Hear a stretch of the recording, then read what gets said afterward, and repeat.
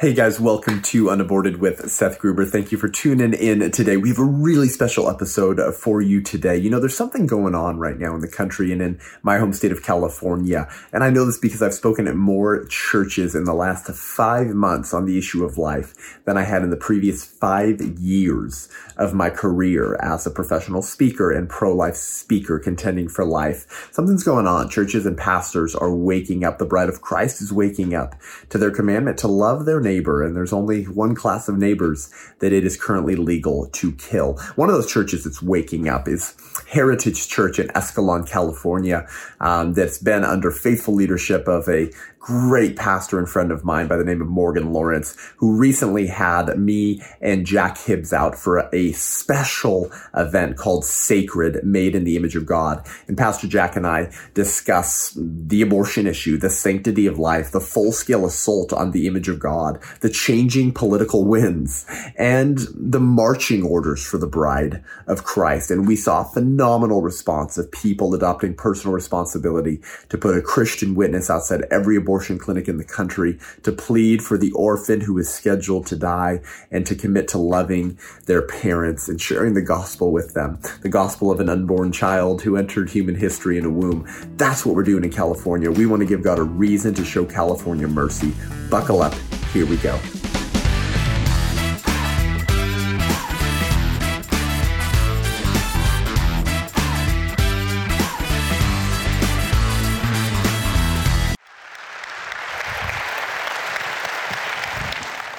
Well, welcome, guys. Thank you.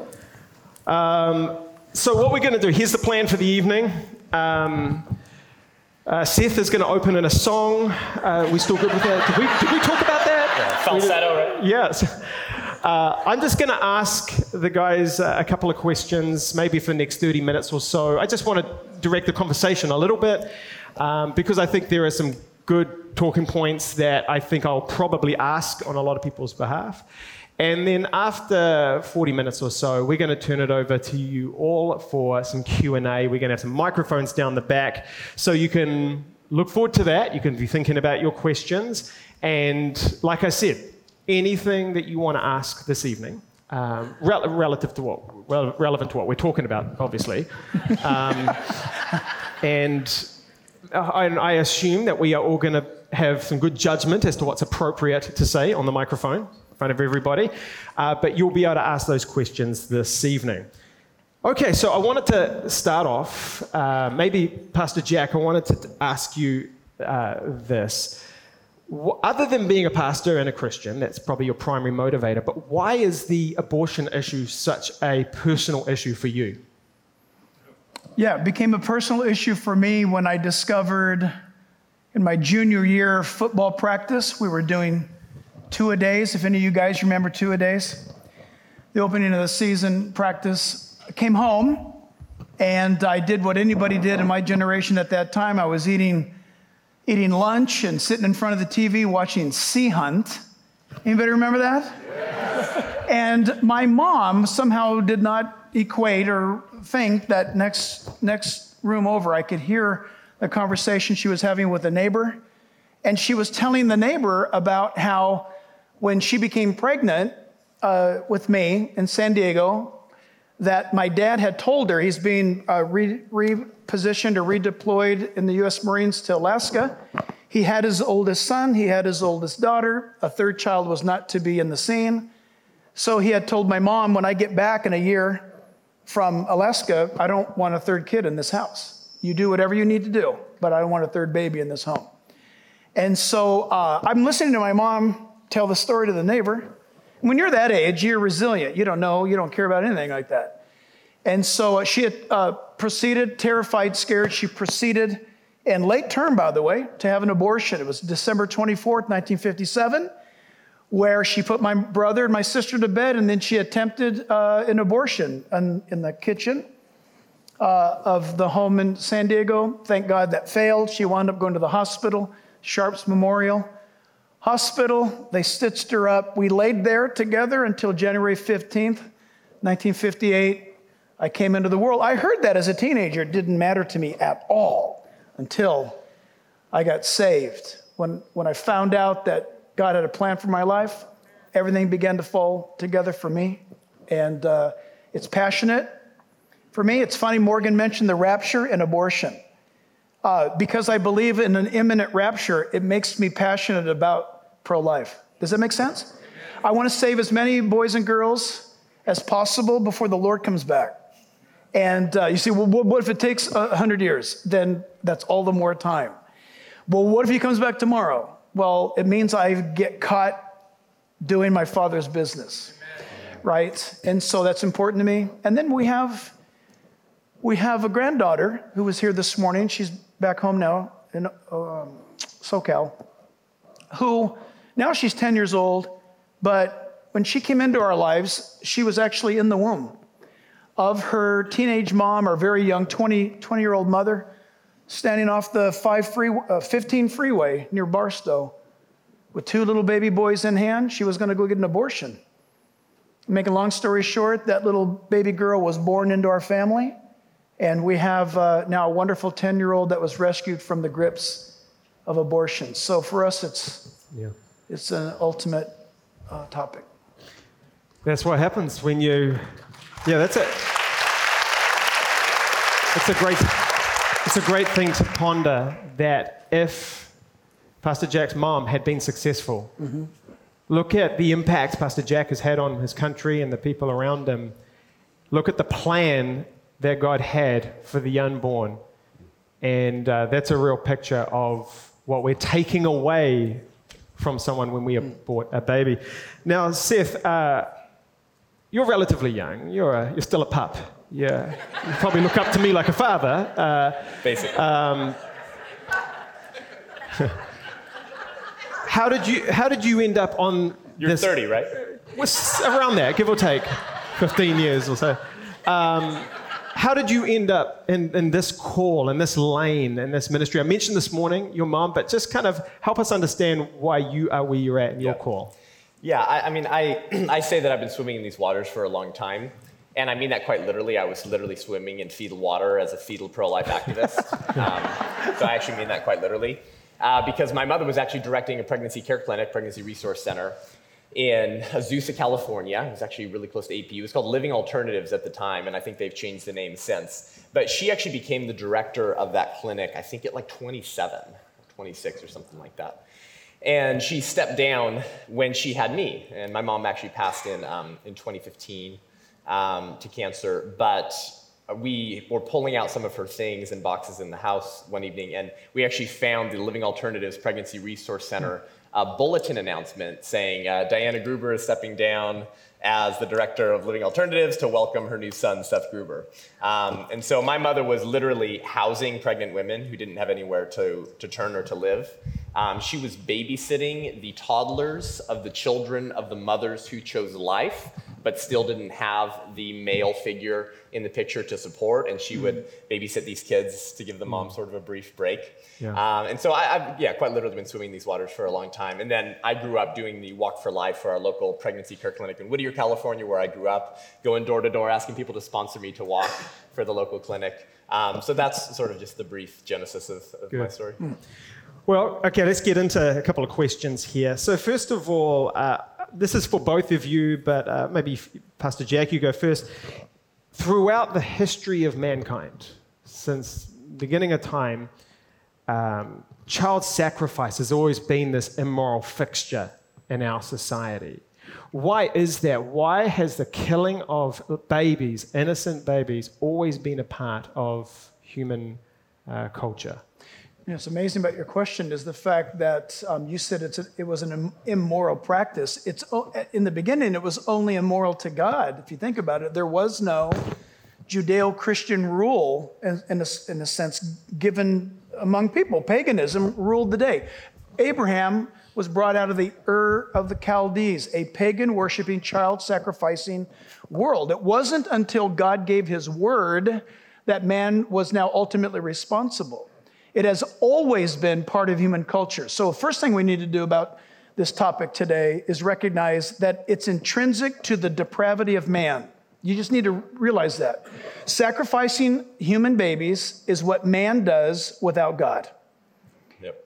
It's just the way that it is. And what's interesting about that is no matter who you are, no matter, you may be here tonight and God has touched your heart, and thank God. And God, you said it beautifully. Both of you said it beautifully this morning. God can redeem and heal. Absolutely, and he does. Just remember this, that without God present in our thinking, people die. And it's always been since the beginning of time. And it's a manifestation of our depravity. And you're going to hold that view, or you will defend that view for others, because the society is lost. The society is without Christ.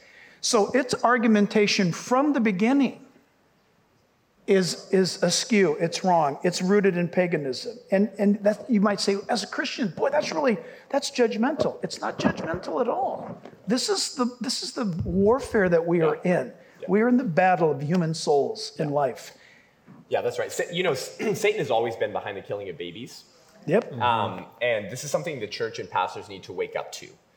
Abortion is child sacrifice because Satan doesn't care the name of the God that you sacrificed your children to. He's happy to go by any name. So he was happy to go by Moloch at one point, as the Israelites were syncretizing their faith and prostituting their faith to Canaanite bronze little dudes and statues and worshiping them, sometimes building them larger and then building furnaces under their hands. That's right. To heat up their hands and place their human infants on their hands. I mean, this is literally child sacrifice. And if you want to know how God feels about abortion, it's exactly how he feels about child sacrifice in the Old Testament. People say, Seth, the Bible doesn't talk about abortion. There's not a verse that says, thou shalt not abort.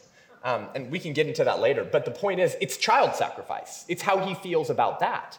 God takes child sacrifice very seriously. In fact, you will find some of the most colorful language from God's lips, from God's mouth in Scripture regarding his people's complicity with child sacrifice. And that complicity was actually twofold, right, Jack? It was complicity through allowing it, and it was complicity in partaking in it. Yeah. And in the Old Testament, God literally says to his people that if you allow one of your people to give one of his children over to Moloch, I will turn my face from you, cut you off from among the people. I mean, that's gnarly language. If you allow it to happen, he wasn't saying, if you do it yourself. He says, if you as a priest, if you as a man of God allow this, I'm going to cut you off from the people. That's sobering language. So there's only one God, right? Yahweh. So any other God is not actually a God, right? It's a manifestation of Satan. So Satan was happy to go by the name of Moloch in the Old Testament. Guess what names he's happy to go to by today? Convenience, education, money, and career well-being. As long as you continue to shove children down his throat, he will be satisfied. Satan would kill God if he could, but he can't. So he kills babies because he knows it wounds the heart of the Father. Yep. And it hurts the church. And it hurts our witness for allowing this in our country. Satan was behind the killing of babies in Egypt. He was behind the killing of babies in order to eradicate Jesus. And he's behind the killing of babies today. Some things never change. Yeah. Unfortunately, one of the things that never changes is seemingly God's people's silence in allowing this type of baby butchery. If I might insert this, what if, everybody, what if God begins to move in California, which frankly you should get excited about God moving in California, because out of all the 50 states, the history of California has more of God movements. You need to look at your history in this state. It's epic when it comes to glorifying God. You need to remember that. What if God moves in California again? What if he's on the brink now of moving again? Praise God. This church will be on the forefront of what he's going to do. And you know this, that God won't move until we denounce the things that he denounces. And if we stand for the things that he stands for, then what if California, the state that people have written off, what if California becomes a state in revival and a state that shows the rest of the nation? Because there's big, good stuff happening here. And as you've been hearing this morning, I think, as Pastor Morgan said, you can play a great role in that. But there's hope. Amen. As long as conversations like this take place. Well, you know the saying, you've heard this, right? What happens in California doesn't stay in California. And unfortunately, that's sort of it's almost axiomatic at this point. But that is true for evil, but you know what? It's also true for righteousness. That's right. And I believe that what starts in California and has spread to the country for evil can also do so for righteousness. If God's people in our church who worship an unborn child will wake up and start repenting. Yep.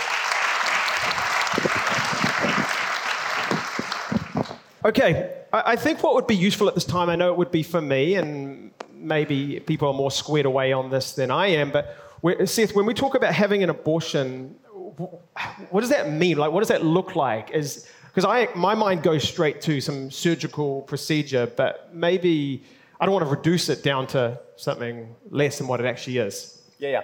So we've been performing some pretty grisly abortions. Some of them have now been made illegal, but I like to focus on really grisly abortions because they tend to wake people up more. But the point is that it's the same child.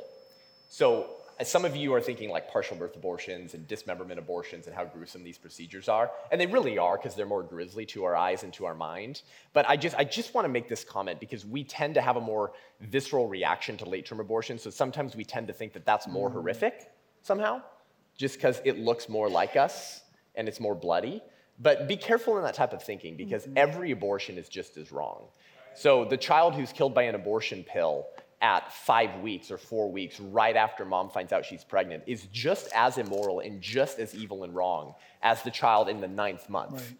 Right. But we just have a more visceral reaction to later term abortion. So I just kind of want to make that comment because I've noticed that in pro-life circles. They're like, oh my gosh, late term abortions? And then they're like, yeah, but the abortion pill, maybe we should just allow that. It's like, ooh, careful. Like you're allowing the ideology of the enemy to take over, which is that not all children are equally valuable. But over 90% of abortions, actually almost exactly 90% of abortions are performed in the first trimester, okay? This would be the first 3 months, right? The first 12 weeks. And it's the trimester in which there's the greatest public support for abortion because it doesn't look as human as us or whatever that means. So the first type of abortions that would be performed, the earliest, would be the abortion pill. Maybe I'll dive into this more if we have more time. There's a lot to say about it. But the abortion pill hit the U.S. market, I believe, in 2000. Clinton brought it here. And it has a very, very troubling sort of history. The Chinese Communist Party produces some of the drugs for it.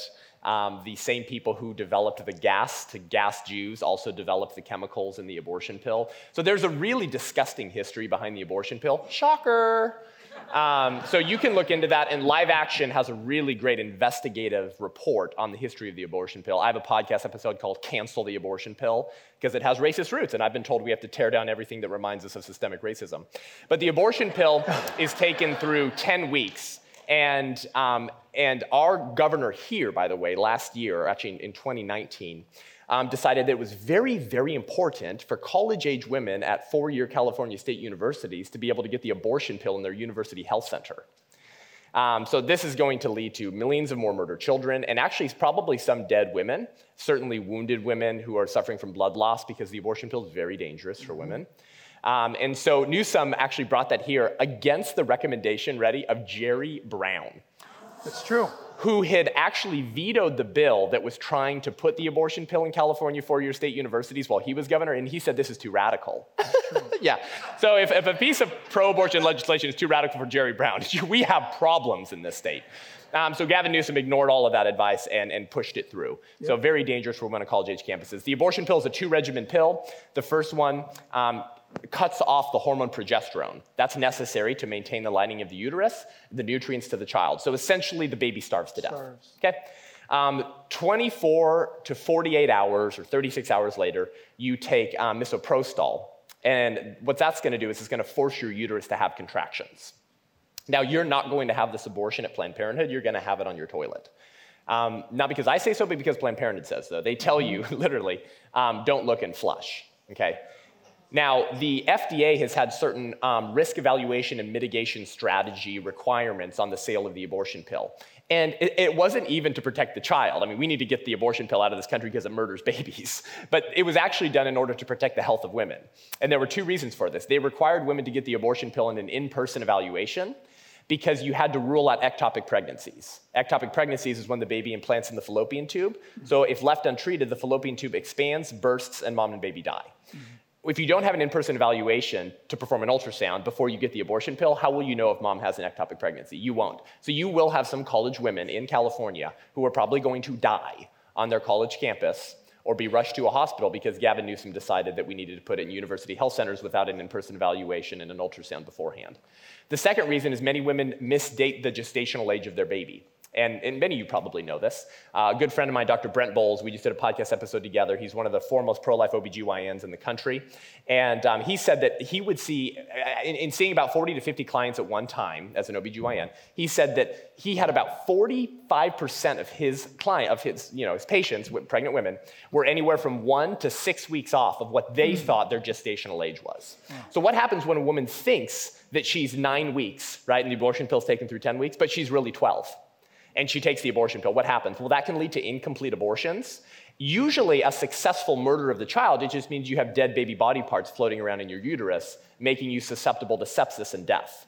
So this is why the FDA has had these safety regulations on the sale of the abortion pill and why they've never allowed it to be telemedicine, meaning shipping it to your daughter's mailboxes on their college campuses. We've never allowed that. Even pro-abortion FDA, under pro-abortion administrations, have kept these safety regulations in place on the sale of the abortion pill. Well, what did COVID do?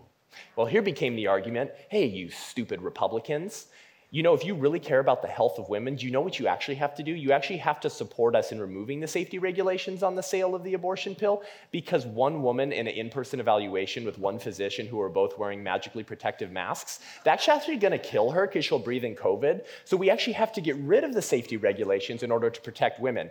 And then, of course, abortion incentivized groups sued the FDA, and a federal judge by the name of Theodore Huang ended up ruling that they couldn't enforce these. The Supreme Court ended up saying you can enforce them. But who packs the FDA? The presidential administration. So it's very unlikely that these safety regulations will be kept in place under a Biden-Harris administration. Absolutely. So I know that was a lot, but most people don't know anything about the abortion pill and how it works, so you just kind of need to know all that. But we poison babies to death, and we compromise women's health.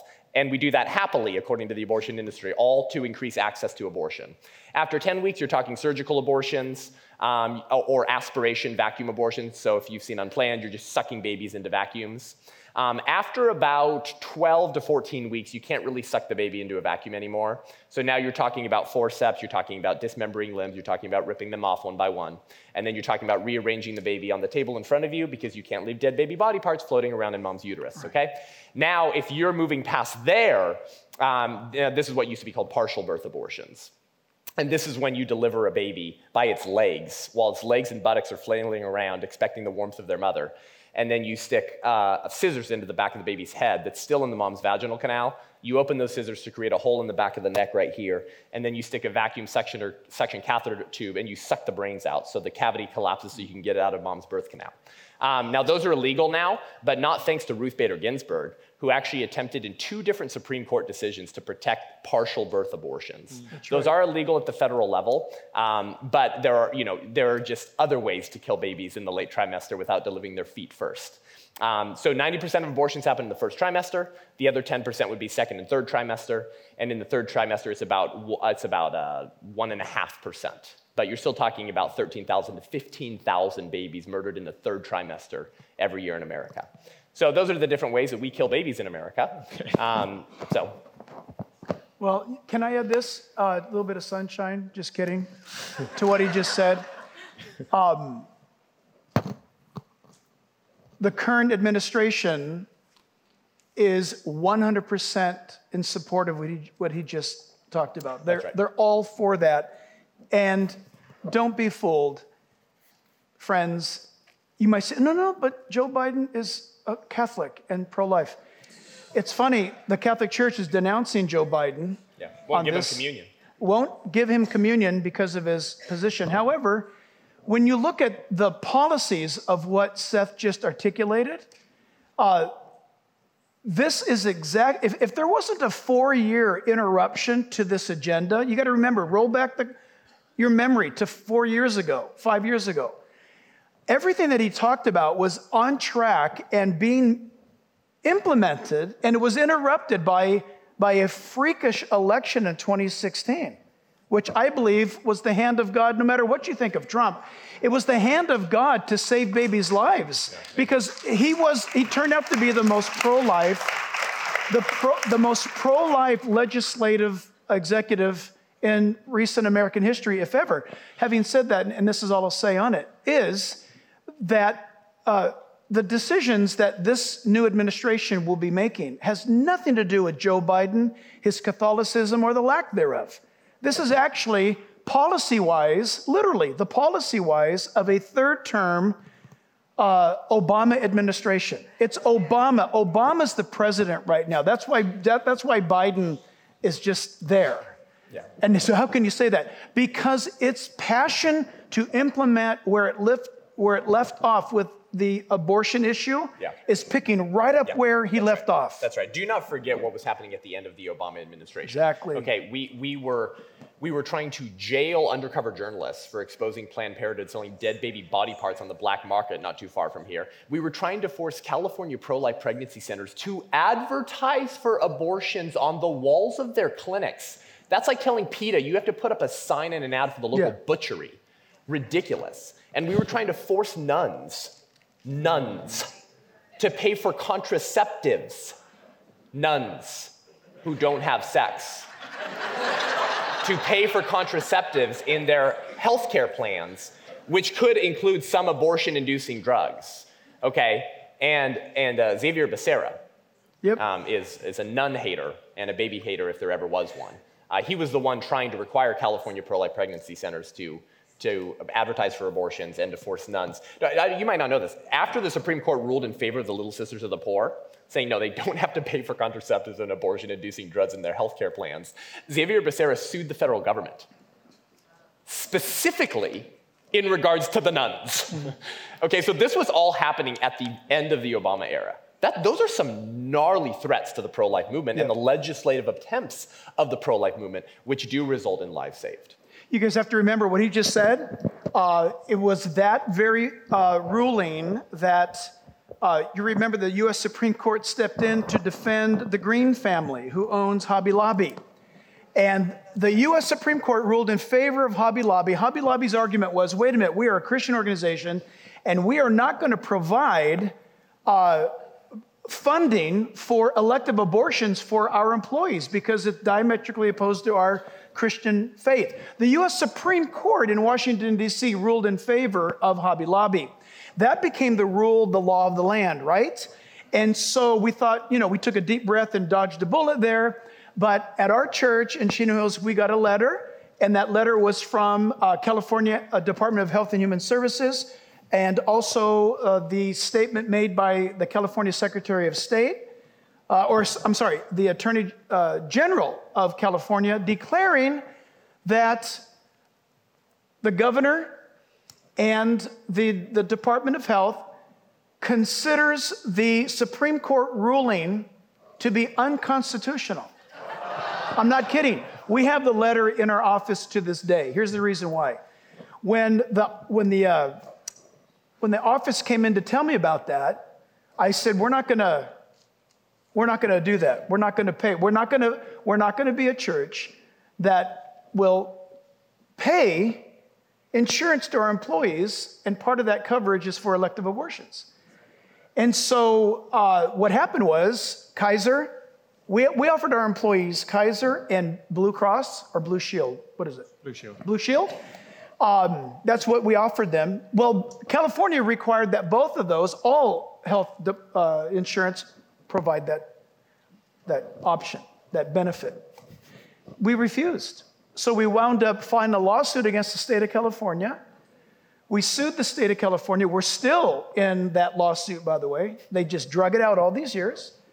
But here's what happened. We wound up losing our health care coverage at our church for all of our employees, which turned out to be a huge blessing, by the way, honestly. I'm not kidding.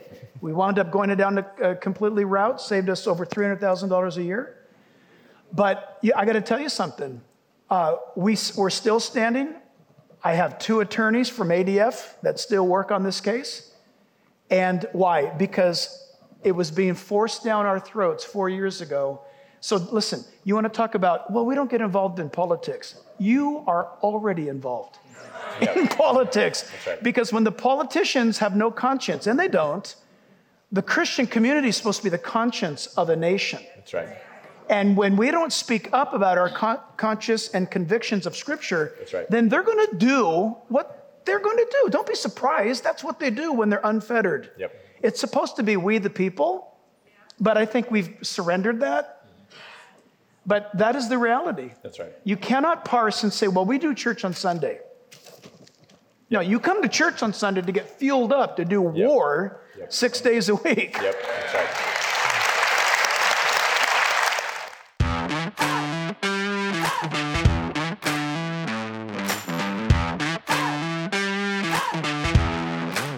Hey guys, we're going to get right back to Jack and I's conversation here really soon. I hope it's blessing you. But listen, if this has been blessing you, this is encouraging to you, and you want to help us reach more people with life-saving content to equip them to defend life and to be a voice for the unborn at this moment in our country, then consider becoming a patron of the show by going to patreon.com/unaborted, because we're all unaborted. And check out our tiers. We have some really cool perks there if you do support the show on a monthly basis, that you'll get more access to me and fun content and training for yourself, and just some perks as a thank you for you. But consider becoming a patron of the show. That helps us expand the reach of the show and improve the production quality, move to 2 episodes a week, which is happening soon, and begin doing interactive content on the sidewalks, putting this ideas that you hear that we talk about on the show into a conversational format where people have to live in that cognitive dissonance of justifying their pro-choice position in the face of facts and logic. And so help us reach more people. We really appreciate it. Patreon.com/unaborted. Thank you for helping me help the unborn.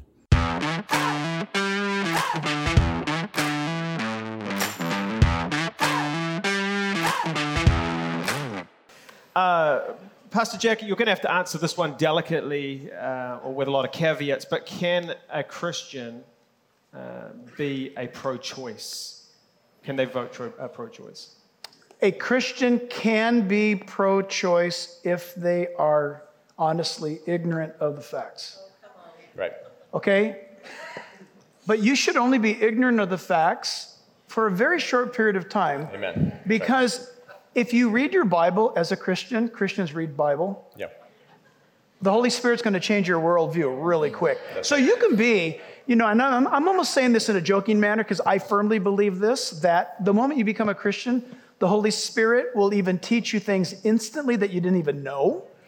And notice how good God was to you when you were taught things by the Holy Spirit as a new believer before you even read them in the Bible. That's right. And then when you read it, you went, oh my goodness, that's right. He told me this 6 months ago. That's right. So only for a moment. It would have to be an ignorance, but God's kids, He illuminates you. Yeah, amen. So I understand your question. Can you be a full-blown Christian today running around and saying, well, I'm a Christian, I believe in a woman's right to choose? No. And don't say that you believe in a woman's right to choose, because you don't believe that. You really don't. Don't anybody tell you that. No, I believe in a woman's right to choose. Not really, because the woman, listen, let's be honest. I'm going to be very blunt. Is it just us in here right now? Let's pretend there is no God. We're pure evolutionists. Okay, let's pretend. We know as evolutionists that when a male meets a female, pregnancy takes place. So if a male and a female do not want to have a child, okay, they think of something else to do. Because science happens. Are you hearing me? Science happens. And so when we say, I believe in a woman's right to choose, of course we do. The choice, listen, is on a linear scale. At this point, you make a decision. For example, he flirts with her. She flirts back. He makes an advancement. She knows what's going on. Right? He's made his decision. He made that before he even met her. She makes her decision, her choice. The result of science and biology and chemistry is a baby. I believe in a woman's right to choose. What I don't believe is a woman's right to choose after the science has been implemented. That's right. Think about it. And I'll add to you, Morgan, on this question. Listen, the prenatal God the fetal God is not going to allow his children in his flock to remain pro-choice. That's right. And if you claim that you can continue remaining pro-choice, worse yet, defending it and celebrating it while worshiping an unborn child who entered human history in a womb that he once knit together, then you are serving a different God. Because that God would not allow you to maintain that position if you're in his flock. So yeah, sure, out of ignorance you can be, but if you maintain and hold that position across time and space as a Christian, you should be trembling. Yeah. Okay, good. So one of I think the big abortion elephant in the room situations is rape or incest or severe health threats to the mom or the baby. Seth, so the easy ones. Yeah. So I think we understand the complexity of that, and there's a bit of empathy that we ponder it. What is our biblical perspective on that? Yeah. So I'll give my one-liner so that you guys have something to remember, because you're not going to remember everything, right? So I want to give you a little, just philosophical firepower. So here's the one-liner, and then I'll explain. Okay, you don't get to kill Timmy because Daddy did something wrong. Okay, that's the one-liner. You don't get to kill children for the crimes of their father. That is evil, that is debased, that is demonic. And we wouldn't accept the killing of children conceived in rape if those children were already born. And here's a tactic you can use for people in your life. Some of them, by the way, who say they're pro-life, they'll say this, but they'll say, except for the cases of rape. I talk to these people all the time, right? Ask them this. Okay, so, we really don't want the baby to look like the rapist, right? Because it's going to remind mom of that rape. It'll be traumatic for her, for that baby to look like the rapist. So here's what we'll do. Okay, listen, I get it. So let me be empathetic too. Let's just let all babies conceived in rape be born, just in case they end up looking like mom. Because if they look like mom, then mom won't be reminded of the traumatic experience that she was forced to go through by a disgusting animal. So that way, we won't abort any babies that look like mom. So we'll just allow all babies conceived in rape to be born. But facial structure takes a little bit to, come about. Some people said my son looked like my wife and then me. So we got to give the baby like a year. And then at a year, we'll see if that baby looks like rapist or mother. And if it looks like rapist, we'll just chop its head off or throw it out the window. Because I'm compassionate. I'm empathetic. And I don't want mom to be reminded of the horrific experience she had to go through. So dang it, believe me when I say I'm compassionate. So that's what we'll do. So here's the point. No pro-choicer supports killing babies conceived in rape after they're born. I haven't met a single one. Except maybe Ruth Bader Ginsburg and Kamala Harris and nearly every Senate Democrat who voted against the anti-infanticide bill. But anyways, but they're all for killing babies conceived in rape in the womb. So what's the difference between the baby? Because it's the same baby. And the baby was conceived in rape, it just moved 6 inches. Oh yeah, that's the difference, 6 inches through a birth canal. So I guess the fetus fairy flies up and sprinkles magical personhood conferring fairy dust on the child as it exits the birth canal, such that you reject mistreating the rape baby when it's born, but you're perfectly okay with mistreating rape baby when it's in the womb. And so this is what I call fetal bigotry. There's another word for it, it's called abortion distortion. There's a distortion that enters our minds when the word abortion is said. When the word abortion is said, all type of moral reasoning goes out the window. Haven't you experienced this in conversations? Like, whoa, the abortion distortion, because the same type of moral laws that we would apply to children outside the womb, we don't to children inside the womb. So we've got to get back to that question, what is the unborn? And the science is clear who they are. They're a distinct, living, and whole human being from the moment of conception.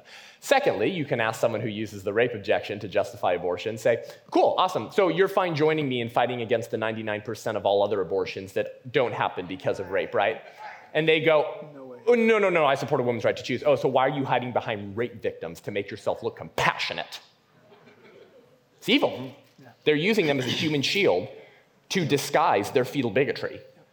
So they don't really support abortions in the cases of rape. They support it in every circumstance, and they're using rape victims as human shields. Lastly, abortion and rape are wrong for the same reasons.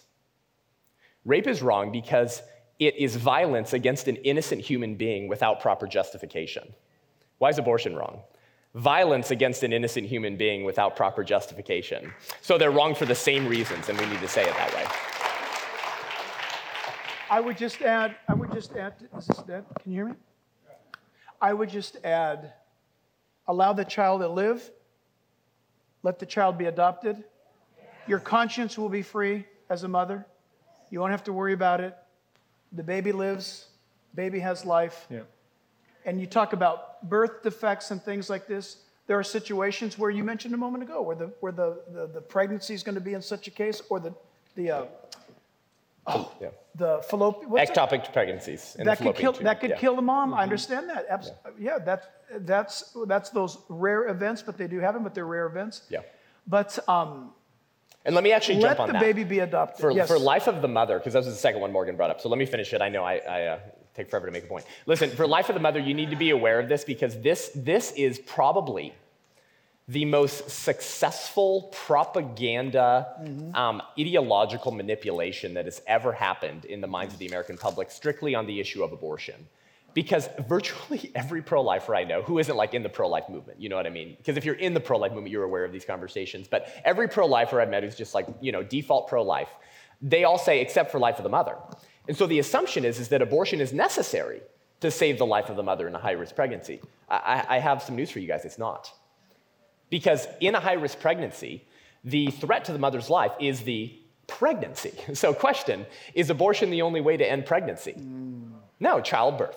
Inducing early labor, or performing a cesarean section. And you can actually go to the Dublin Declaration. I can't remember if it's .com or .org, okay? But the Dublin Declaration, go Google this, over 11 or 1,200 signatures from OBGYNs, neonatologists, doctors, medical students, and embryologists, all saying that you do not have to kill the baby. You do not have to perform a direct abortion in order to save mom's life. Wow. And it's actually less dangerous or more safe to induce early labor or to perform a cesarean section than an abortion. Shocker. Yes, because abortion involves forceps inserted up the birth canal where you try not to rip through the uterine wall. Of course, that's more dangerous. So even in high-risk pregnancies, you don't have to directly perform an abortion. Now, someone says, yeah, Seth, but what about ectopic pregnancies? It's like, that's the one you just said. What about ectopic pregnancies? Also not an abortion. There's two different surgical procedural names for the surgery that's performed to remove the baby from the fallopian tube, or to remove the entire fallopian tube if you can't remove the baby that's in the fallopian tube. They're called a salpingectomy or a salpingostomy. Now, I don't expect you to remember that, but my point is they're not called an abortion, notice? Why? What is the definition of an abortion? The intentional killing of the unborn child. Yeah. Are we intentionally killing the child when we perform a salpingectomy to remove the baby from the fallopian tube? What are we intentionally doing? Saving the life of the mother. And how many lives do we lose if we don't do that? 2. When the fallopian tube ruptures and bursts, mom and baby die. Yeah. So it's better to act to save one life than refuse to act and lose 2 lives, but it's not an abortion. Morgan, let me affirm that you've lost total control of this.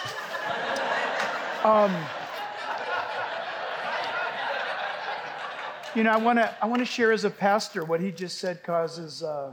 Listen, in the foyer of our church or in the courtyard after services, I meet young couples all the time, who say, "Pastor, please pray for us. We were so excited. We're pregnant, and we went to the doctor." I hear this all the time. And the doctor said that there could be, looks like there's some troubles, and they have suggested abortion. Well, how far along are you? 4 months. My counsel's the same every time. I wish I could parade these people in front of you right now. The joy of pregnancy has been tainted by a doctor who said, you know what, something doesn't seem right here. We've looked, and now the mother's worried, sick, doesn't enjoy her pregnancy at all. But I get the joy because this is my counsel to them. Let God be God. Let God be God. Don't listen to your doctor. Find a new doctor. Get out of there. Don't do that. That doctor's dangerous to your baby's health and yours. Listen, guess what I'm holding at church 9 months later? They come up. I'm telling you, this doesn't happen once a month. This happens often, where they'll say, look, this is the baby that the doctor said, look, perfect baby. Wow. Okay? And then because of that, listen, oh, Timothy, guard what is committed to your trust. Avoid profane and idle babblings and contradictions of what is falsely called science. Oh, we think you should abort the baby. Do you know what I've concluded? It's a miracle what's going on. Nobody understands it. It's more vast than the universes that we can observe. Yeah. Okay? It's more amazing. But now we have the technology to look around in there. We have technology that's greater than our ability to comprehend what we're looking at. So a doctor takes a look inside there and says, wow, I don't understand that. Abort. That's right. When they're playing God. That's right. God is at work in there. Yeah. He's doing something in there. Listen, if you're watching right now, I think we're streaming right now, and if you're here right now and you're pregnant, you've had that experience with the doctor says, oh, we don't like it. You know what? Let God be God. That's right. Just let God be God. Yeah. That's right. Amen. And all truth is God's truth. So those biblical truths are going to be confirmed in science. Absolutely. Because God is the author of the universe. And so my friend Dr. Brent Bowles, pro-life OBGYN for 30 years, will say, if a doctor or OBGYN or physician tells you, woman, pregnant mother, that you need an abortion because of some problem, go find a new doctor, someone who will love you both. And that's coming from an OBGYN who understands that abortion medically is not even the solution to these high-risk pregnancies. These are people who signed a Hippocratic oath to do no harm, and they violate it the second they recommend abortion in order to make themselves feel better. Yeah. We're talking about the image of God today. Well, what God has declared sacred, we don't get to treat like trash. And it's politics that has enabled a country to treat unborn children like trash, all while still silent shepherds say we're not political. Well, that politics is allowing the murder and womb lynchings of your lambs that you were created to protect, Pastor. And this is why politics matters, because they have consequences. And nowhere is that more true today than the issue of abortion. Cool. Okay. And actually for myself and Ashley, our second baby, Ames, was a high risk. Well, I'm quoting high risk now because we got the fear of God put on us at 20 weeks. And it just ruined the whole rest of the pregnancy for us. The joy was taken from us. We got told that everything was wrong and to prepare ourselves, that our baby boy is not going to come out normal. We were getting stress tests done every day. We were getting told, we need to get that baby out, otherwise your baby might stop living. That fear was in us. And so we pushed through and we had our baby boy, Ames, and he comes out just perfectly normal. And I'm like, where's my disabled baby? This is... So, just to kind of affirm from a personal perspective on that, I think it would be useful. You touched on it already, Pastor Jack, in your previous answer. I've been given the impression that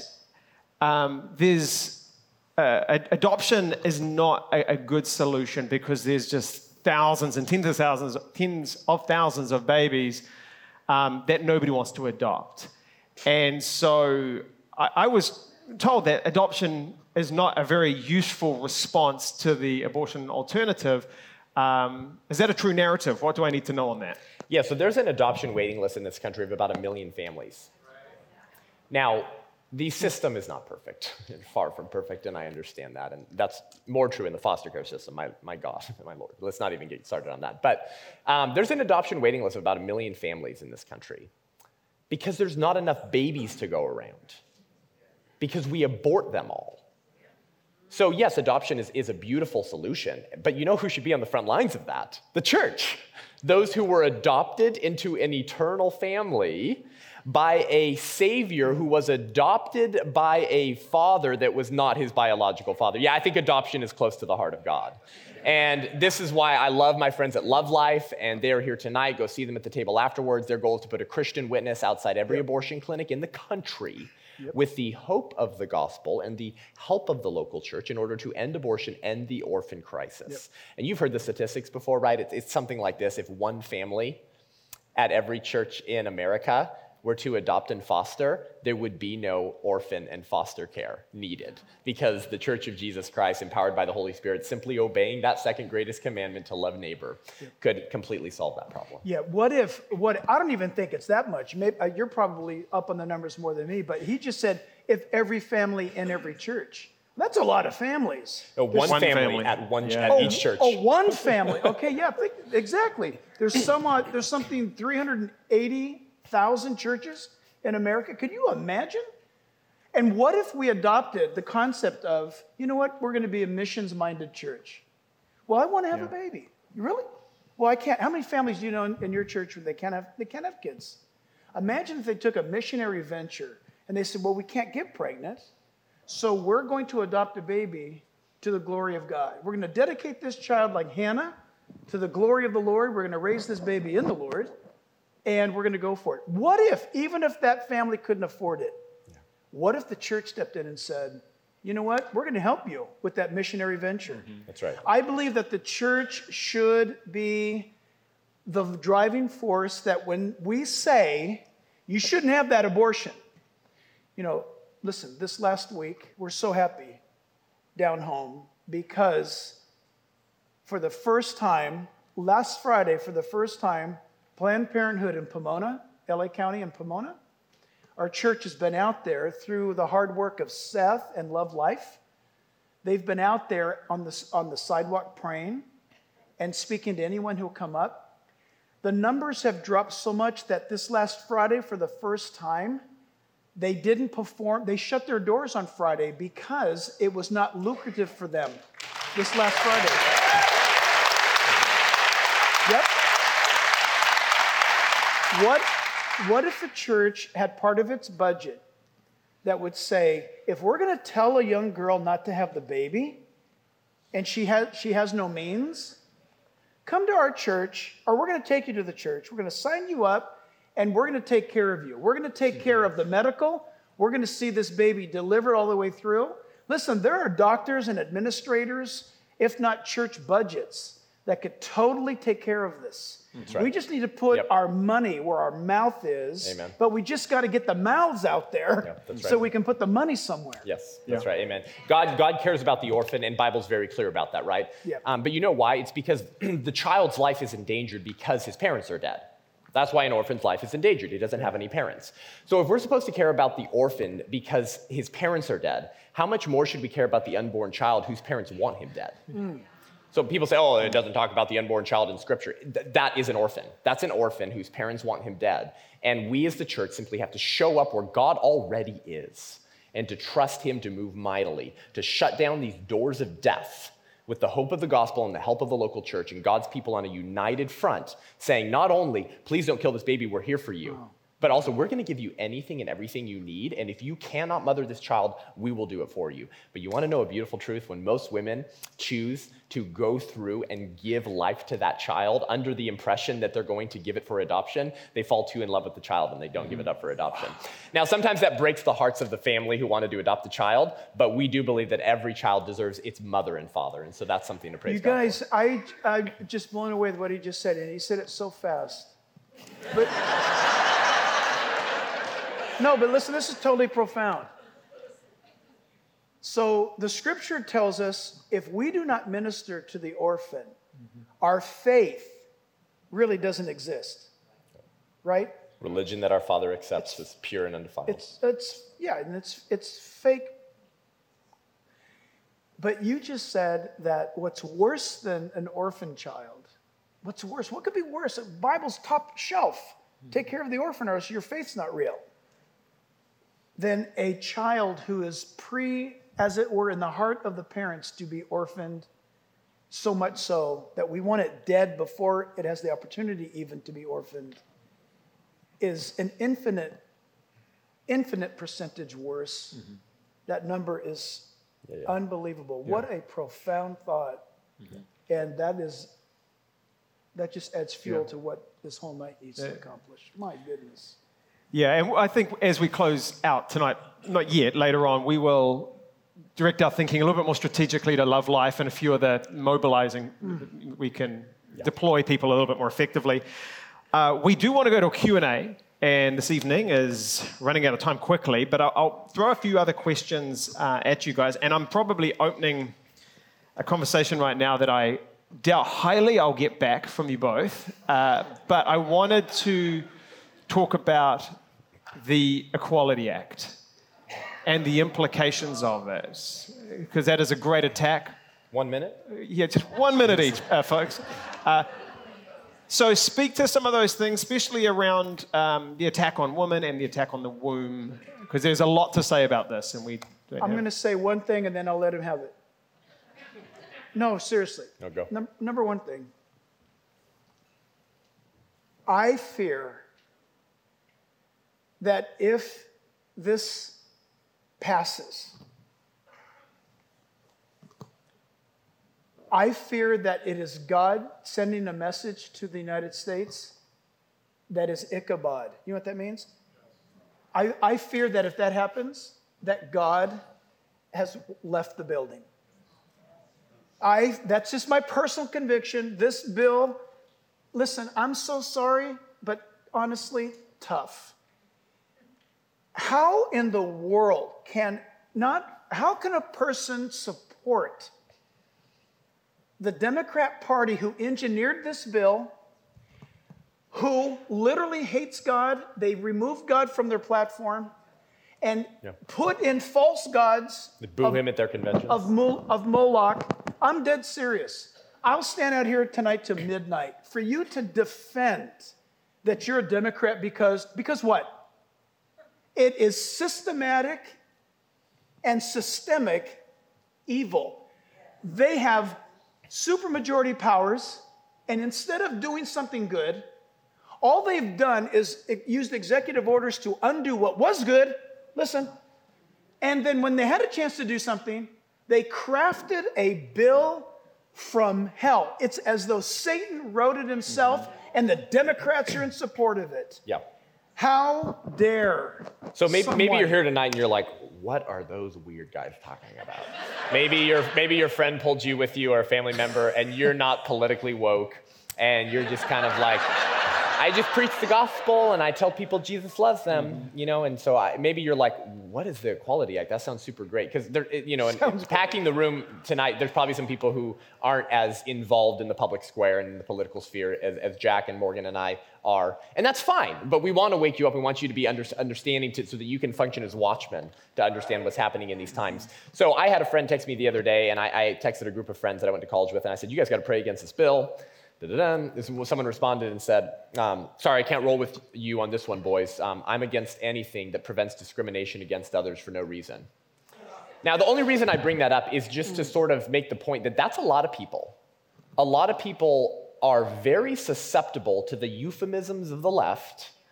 And, euphemism is when you call, slavery plantation care or something. It's when you call murdering babies reproductive justice. Okay, these are euphemisms. It's when you beat your wife and you call it spousal care. Very many people are susceptible to the euphemisms of the left, and because they won't do their own research and read the dang bill, they think that this is a good thing. So if that's you or you're not fully aware of what this is, we need to give you a brief overview of what this is. We'll try to keep it short. I firmly believe that if the Equality Act, the Equal Rights Amendment, which has been a pipe dream of the left since the 60s, by the way, go read Phyllis Schlafly's history against the ERA. If this passes in America and becomes federal law, I believe that if we get to physical persecution of Christians in America, if and when that happens, I think that historians will look back and say that the ERA was a major turning point in what sped up the progression towards the physical persecution of Christians. Because it redefines reality, which is what the left has been trying to do forever. Because the left doesn't believe in a human nature that holds across time and space. In short, they don't believe that human nature is fixed. We believe it's fixed. Right. We're fallen. We're always going to suck. We're always going to sin. It's just a matter of degree of how much we suck. And we need the blood of Jesus poured out on our behalf to be forgiven of sins and given the Holy Spirit in order to say no to sin and say yes to Christ. The left doesn't believe that human nature is fixed. They believe that it's endlessly malleable and that you can just tinker with human nature until you perfect it. And this is why they believe that politics is kind of just science. You hear political science, you hear that word? By the way, don't get a major in political science at nearly any university. But it's science, because science is supposed to be objective, right? Science is supposed to be about observing things and coming to understand physical, natural truths. Well, if politics is just science, then there's a science to the universe that if we get the formula right, we can perfect it and create true equality. This is what the Equal Rights Amendment aims to do. But of course, it's going to do so by targeting those who dissent and damning them for being a heretic of the leftist theocracy, because the left is a religion and they have very weird religious presuppositions and beliefs. So the Equality Act redefines reality. Here's an example. It includes protections for people based off of gender identity and sexual orientation. And it rewrites the Civil Rights Act, which we all say, praise God for. It rewrites the Civil Rights Act to include protections for people based off of gender identity and sexual orientation. So if those individuals have a natural right to live how they want to out of their gender identity, what does that mean in the public square? Well, it means that if a Christian college, or frankly a public one, doesn't allow a man who thinks he's a woman to compete in female athletics, then that college will be shut down for discrimination. Now, the thing that people of common sense see is, isn't it discrimination against the women who can't get a college scholarship now because men are running against them? Exactly.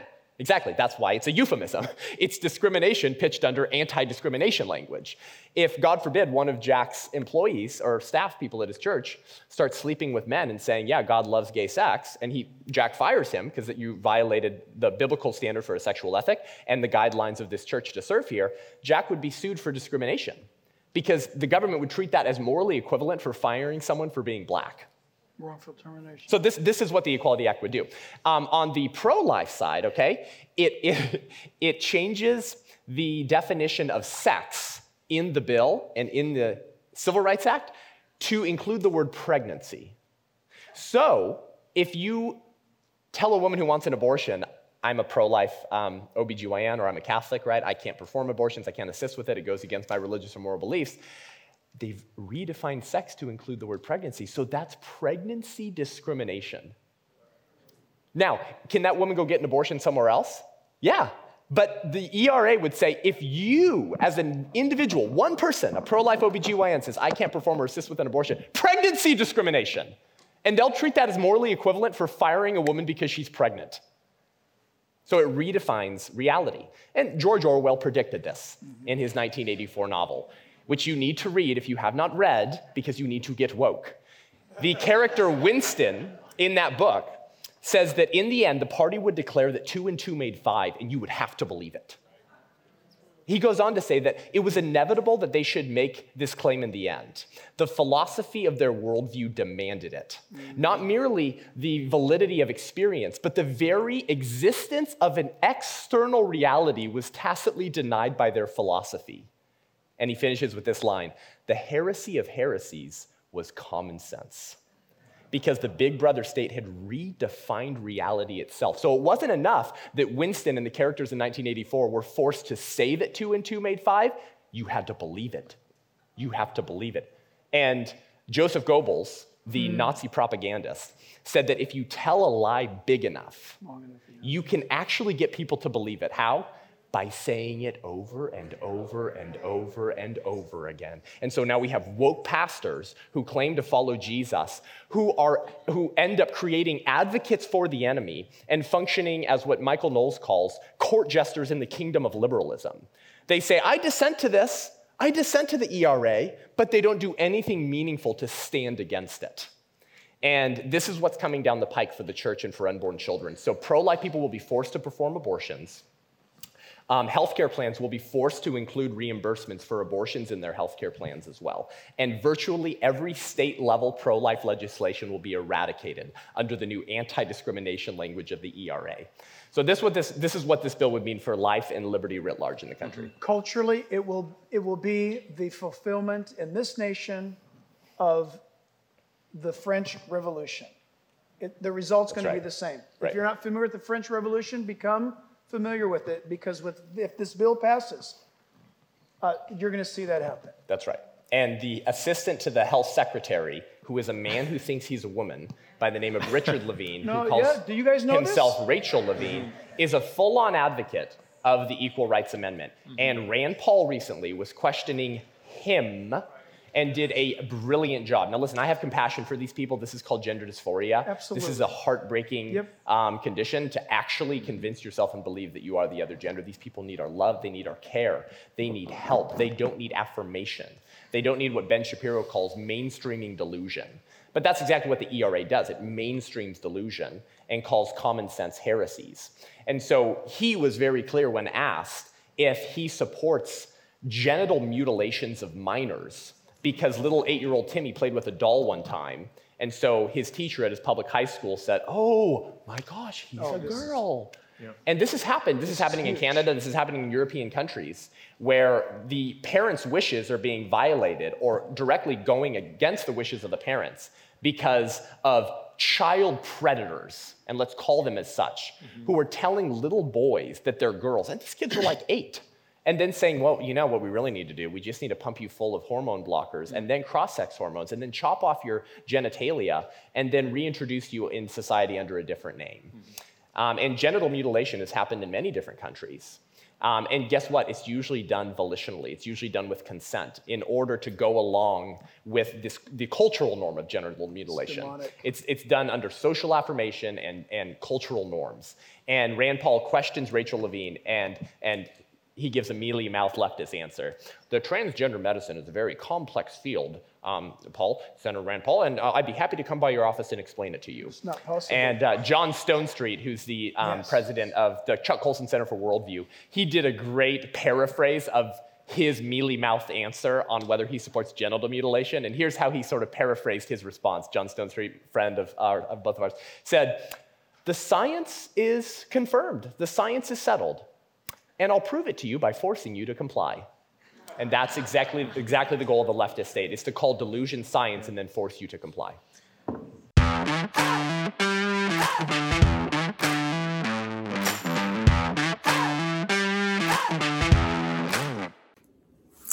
Hey guys, I know you probably listen to this show audibly. Most of you listen to this when you're driving, working out, or doing chores around the house. But if you do want to enjoy the show visually, or if you'd like to help us grow our platform on YouTube, would you go ahead and go over to YouTube and give us a subscription? That really helps. That's the second largest search engine in the world after Google. And we want to saturate that market with pro-life ideas that reflect human equality and human rights while we're still allowed to exist on these platforms. So go over to YouTube, hit subscribe, hit the notifications bell so you don't miss an episode. And that way you can enjoy this show visually as well. Look at the clips that we show on this show, and you get to see me smile as well. We appreciate you tuning in. Go help us grow the followers over at YouTube. Tell your friends to subscribe as well, and we'll be right back with a whole lot more.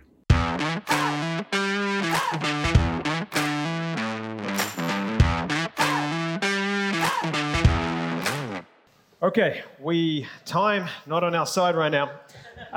We're going to go to Q&A. As you were talking about the Equality Act. Okay, so let me ask you this. Do you guys like math? I don't know what kind of question that is to ask. If you take a dog and you count its tail as another leg, how many legs does a dog have? 4. 4. Just because you call it a leg, it doesn't make it true. And that's what we're dealing with. That's how insane the Equality Act is, as we are just redefining science. And, the liberals on the left are always, pro-science and science. And then suddenly they just part ways with science when it comes to the biology and male and female. And that's what we're dealing with in this act. And it is dangerous. It is insidious. It is going to do an incredible damage to America as we know. But don't worry. Don't be political. Yeah. So, hey, this is what we're going to do. I'm going to ask you guys one more question as people maybe, if they want to line up and ask a question. So let me just give you some direction on questions.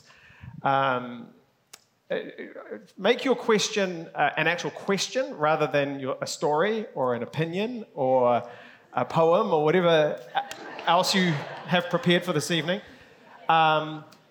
So ask your question and then feel free to head back to your seat. Try to resist taking the microphone out of the guy's hands back there.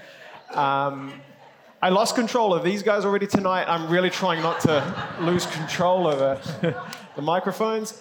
So at this time, you're welcome to go stand up and ask a question if you like. And we will answer as many questions as we can.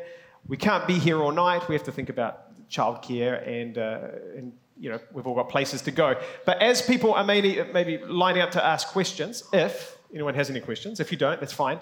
I think what's important to touch on at this point, because we're hitting this topic pretty hard, and rightly so, but what do we need to know about the physical and emotional well-being or trauma that exists in a woman's life who has gone through this process? What insight do we need to understand about that as we try and do ministry and be a blessing and be a support?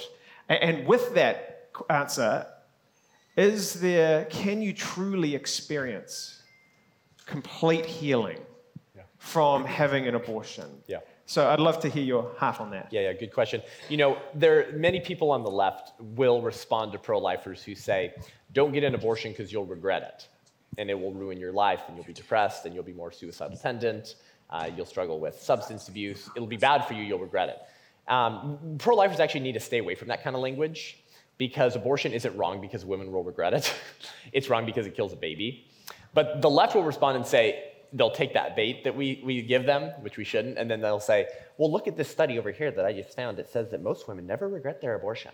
Because you always have to be wary of leftist studies. They're usually focused on a very small sample size. They're not longitudinal.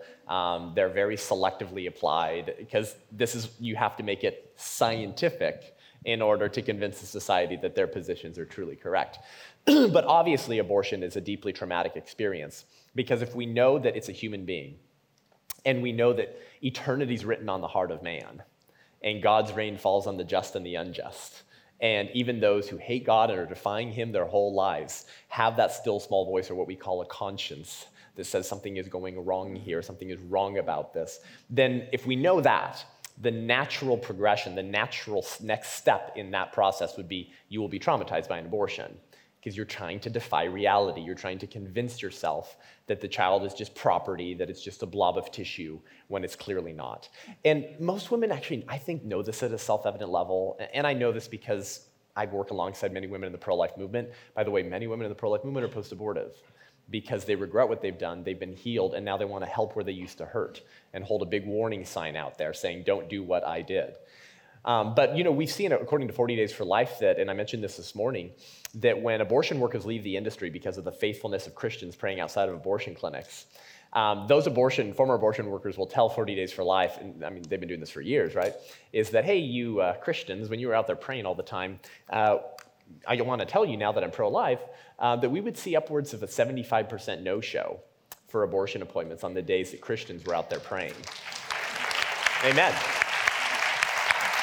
And we're going to get to more later about how you can get involved in that fight. But my point is this: what does that tell you? It tells you that eternity is written on the heart of man. Mm-hmm. Because even a man or a woman who is at such a low point in their life, and how do we know that? Because they've rationalized in their mind. They've actually rationalized paying a hitman to kill their child, and saying that it's just reproductive health care. But they have a still small voice that tells them, I don't want to be seen by others walking into that clinic. Why else would the presence of Christians result in massive decreases in the appointments for abortions? Because they don't want to be seen by others walking in. Why do they not want to be seen by others walking in? Because of a still small voice. Because they have a sense of shame associated with what they're doing.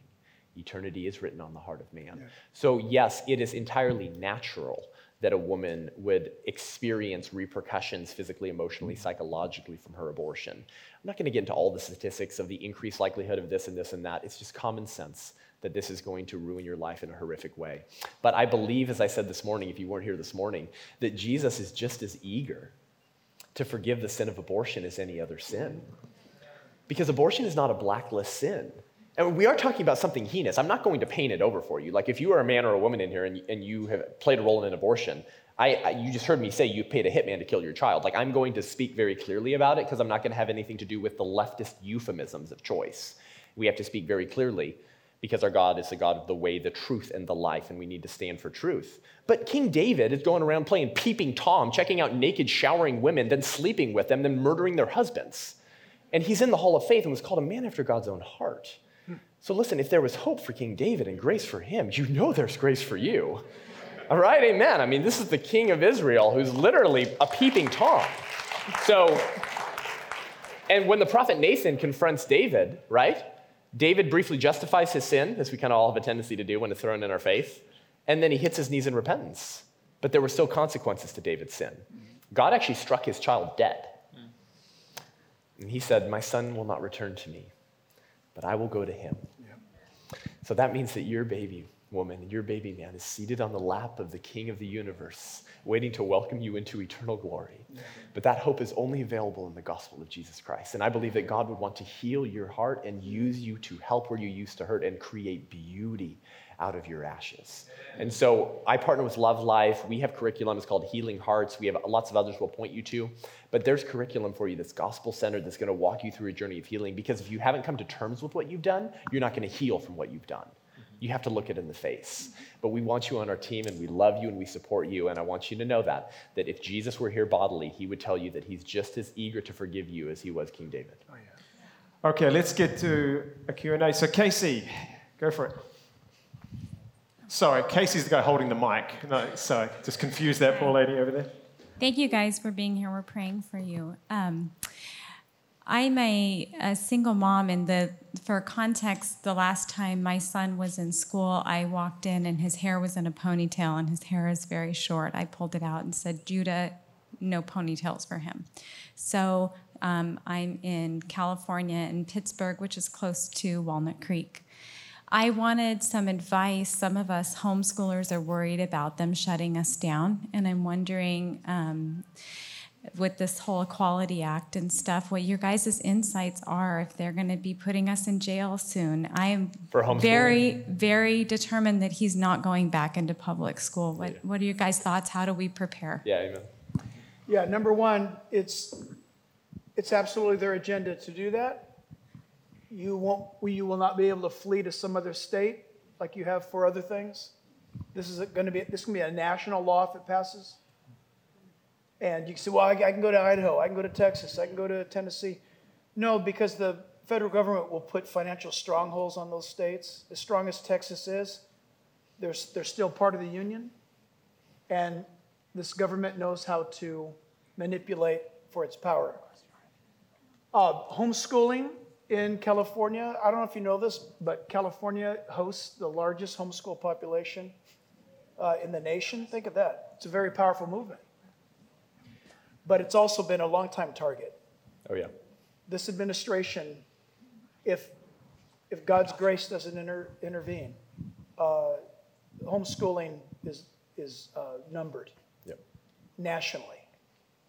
It's a threat to the public school pocketbook, and more importantly, public school agenda. Yeah, well, ideological indoctrination, because leftism is a religion, which means that the dissenters of that religion are heretics. And if we're heretics and bigots, that means that we need to be rooted out and prevented from teaching our children biblical norms that stem from a Judeo-Christian worldview.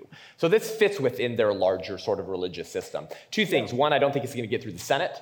And this is thanks to the filibuster, but I could be wrong. We've seen wilder things happen, okay? Now, we have Joe Manchin and Kristen Sinema who are not going to vote to get rid of the filibuster, which means that the Equal Rights Amendment will have to get 60 votes. And as you know, the Senate is split, with Kamala Harris being the tie-breaking vote. I don't think even the more liberal Republican senators are going to vote for the ERA. I don't think Lisa Murkowski or...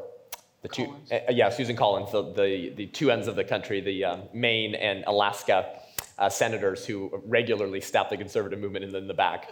I don't even think they're going to pull the trigger on this, okay? I don't even think Mitt Romney's going to pull the trigger on this, who, by the way, recently probably had the most shining point of his entire career when he looked Xavier Becerra in the face and said, you voted against a partial birth abortion ban in 2003 when you were in the Congress. What the heck is wrong with you? Everyone's against partial birth abortion.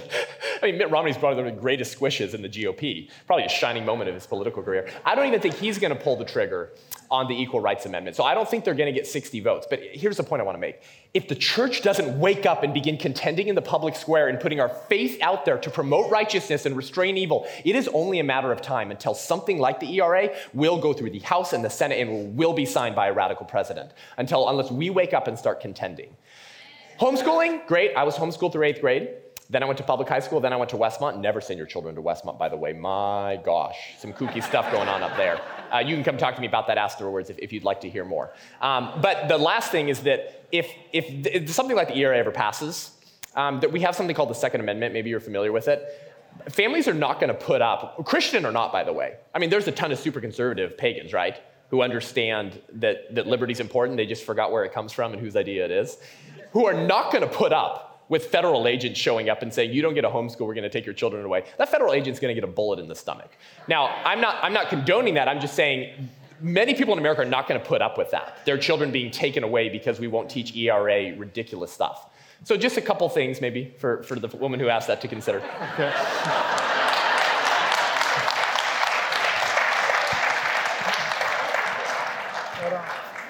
Okay, Casey. You ready for another? Okay. Yep. Hi. What's your name? Oh, my name's Ariana. Oh, that's my sister's name. Awesome. Great name. I go to a private Christian school, and my two best friends have switched to online, and now I'm kind of stuck hanging out with these other two friends, I guess.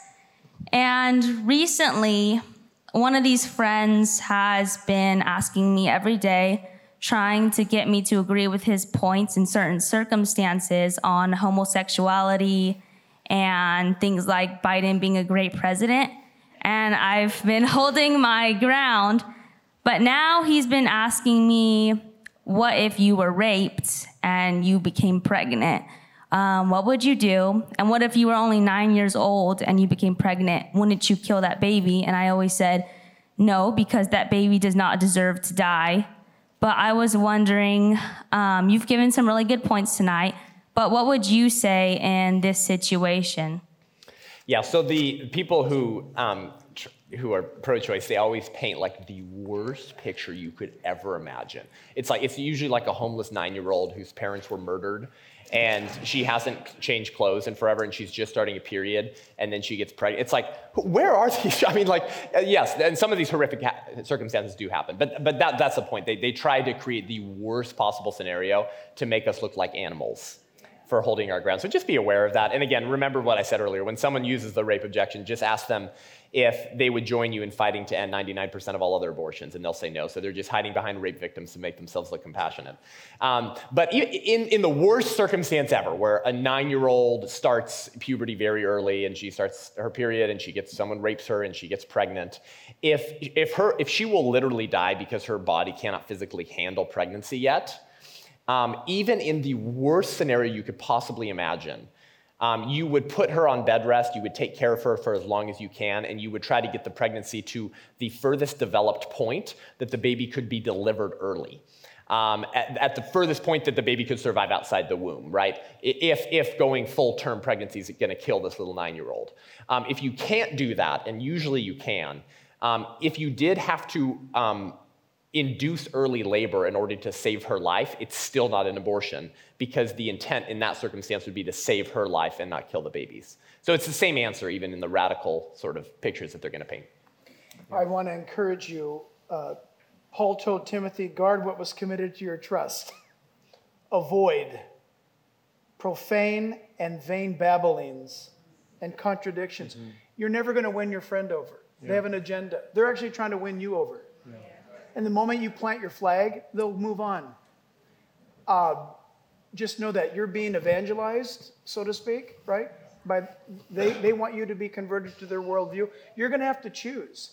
The Bible says, do not answer a fool in their folly. Yeah. Someone who's open, that's a different story. Yeah. But for someone who just goes from one extreme argument to the next is a fool. And the Bible says, avoid them. Move on. Unless you have an infinite amount of time, which you don't, and what little time you do have, God owns it.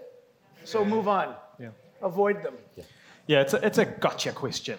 Yeah. You know, they're just hiding behind something, a reducto ad absurdum, they call it. Or they're making a straw man argument out of the abortion topic. And it's silly. And it's disingenuous. And it's just a little trap to get you all caught up in it. And so I just agree with And the recent data, according to the Guttmacher Institute, Planned Parenthood Statistical Research Branch, reported that in 2007, the annual abortions that were performed because the woman was raped was 0.5%. Half, not even 1. So they're appealing to the exception to argue for the norm.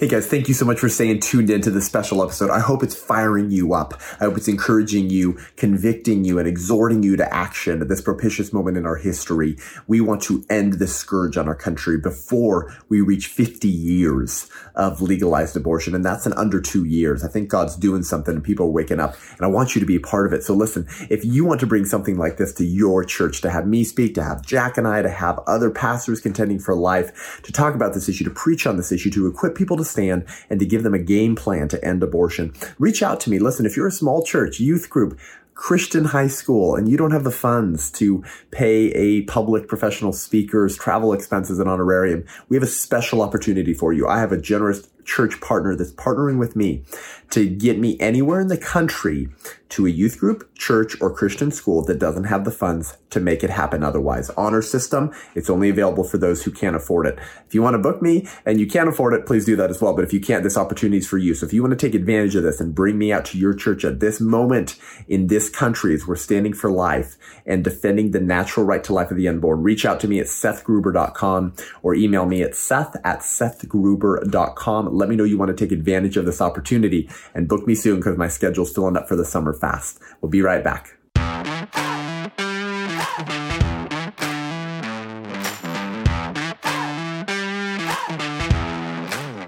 Clark, what do we got over there? My name's Misty. I have a question about social media. I know it's a tool that could be used, but I have found it to be a little bit discouraging in any attempts to elevate the sanctity of life. I have found most often liberal Christians end up hijacking these sorts of attempts to do that. So my question is, how do you recommend? It feels very divisive, and I feel like for the most part, it's the people that I'm constantly ministering to in the unsaved world that have a far more positive response to that. It's the liberal Christians that that make an attempt to hijack that. So how do you recommend handling that sort of thing? So social media is the new public square. So Christians need to be there. Because we have objective truth, we understand where objective truth comes from. I don't know why we wouldn't saturate those markets with good ideas to offset the ridiculous trash that's on there. How long will we be allowed to do so? I don't know. By the way, like my Facebook, I don't even have 7,000 likes. And I was getting all these notifications of how many people were liking my page each month, but then I'd go look at the numbers and they kept going down. And I was like, that's so strange. So even someone like me who doesn't even have a large online platform, somehow my followers are just dwindling away. So eventually we're probably going to get to the point to where any heresy of leftist theocracy is not going to be allowed on these platforms. And of course they say, go build your own Twitter. Okay, we did. Now you can't be on our servers. Go build your own server. You can't be on, you can't do that. Go build your own government. Yeah, that's what we're trying to do. We're trying to build our own government. So I think we need to be on there as long as we can. But I'll actually piggyback off of Jack's point, which is that be aware of the conversations which are not helpful or not. Because, again, I've been putting pro-life content out on social media since I was 17 on Facebook. And so I've been getting ripped, in half for 12 years or something like that. And so I just have to be aware of which conversations are not worth having. And so you have to be wise. You have to be innocent as dove and wise as serpents, and who it's worth engaging with. If they're not a person of good faith who's interested in having a conversation in the pursuit of truth, then just don't talk to that person, but continue to do what you do, because minds are changed. And we get messages all the time of minds that are changed on abortion. Live Action, who has the biggest digital platform of anyone in the pro-life movement. They're the digital leader in the pro-life movement. They're saving babies on a weekly basis. Women who are messaging them saying, I chose life, and then they're helping these women. So we need to be on there as long as we can, but just don't engage with people who are going to be nasty with you. And frankly, we need to get to the point to where this type of liberal Christianity, whatever that means, needs to be treated as heresy, because typically these liberal Christians are pro-choice, or, they're personally pro-life. But they don't think it should be illegal. Well, guess what? There's lots of pro-slavery people who believe the same thing. One man's name was Stephen Douglas, the racist Democrat who ran against Abraham Lincoln in 1860. Did you know Stephen Douglas was personally opposed to slavery? I would never buy a human being and whip them like a cow, but I think it should be legal to buy human beings and whip them like cows. What? if you say that, your moral compass is broken. And I don't trust you on anything. I would never beat my wife, but spousal abuse should be legal. This is the same thing when people say, I'm personally pro-life because I think it kills a baby, and I would never kill my baby, but other people should be able to kill their baby legally, and we should fund it. Most liberal Christians are either pro-choice or they fit into that second category. They're personally pro-life, but they think it should remain legal. And this should start being treated as heresy. And so you try to engage, right? And then when it goes nowhere, what do? What does Jesus say? Shake your feet. Yeah, can I encourage you to think about the time that you spend on social media and maybe take 50% of that time. What if you were to take away from this weekend the commitment that I'm going to decrease my online involvement 50%, and I'm going to take that time that I would have spent, and I'm going to go and stand in front of Kaiser Permanente or the local, just stand there. You understand there? If you just stood on the public sidewalk and said, choose life. Think about, that would be far more effective than your time online. Amen. Yeah. Really. So you can't say, oh gosh, Seth, loved what you said today. Just don't have the time to go to a place like that. You have the time. You really do. Yeah, pull up your screen time on your iPhone and then look at it for the week and then apply that to saving babies outside abortion clinics. Yeah. And just to add as well, when we talk about entering into that marketplace of ideas and conversation and that interaction, don't underestimate the power of the Holy Spirit that is working behind the scenes. Amen. You might play a significant role as just a couple of comments you make. And we play a role in the work that God's doing. And so you should enter into that space quite prayerfully as well, asking for wisdom, asking for God to have these divine appointments and to set up this interaction with somebody. Because if you are going to get into it, and on social media, it might as well be hopeful. It might as well have this potential to do something awesome in someone's life. I hate to say it, we have only time for one more question. And I feel bad for that, and I feel like everyone's resenting me for it, but we've got to wrap things up shortly. But last question. It's Carolyn, and we heard how many abortion clinics we have in the United States. How many pregnancy centers do we have in California? And the Modesto one is right across the sidewalk from an abortion clinic. That's right. So according to Pregnancy Help News, there are almost twice as many pregnancy resource centers in this country as abortion clinics. And growing.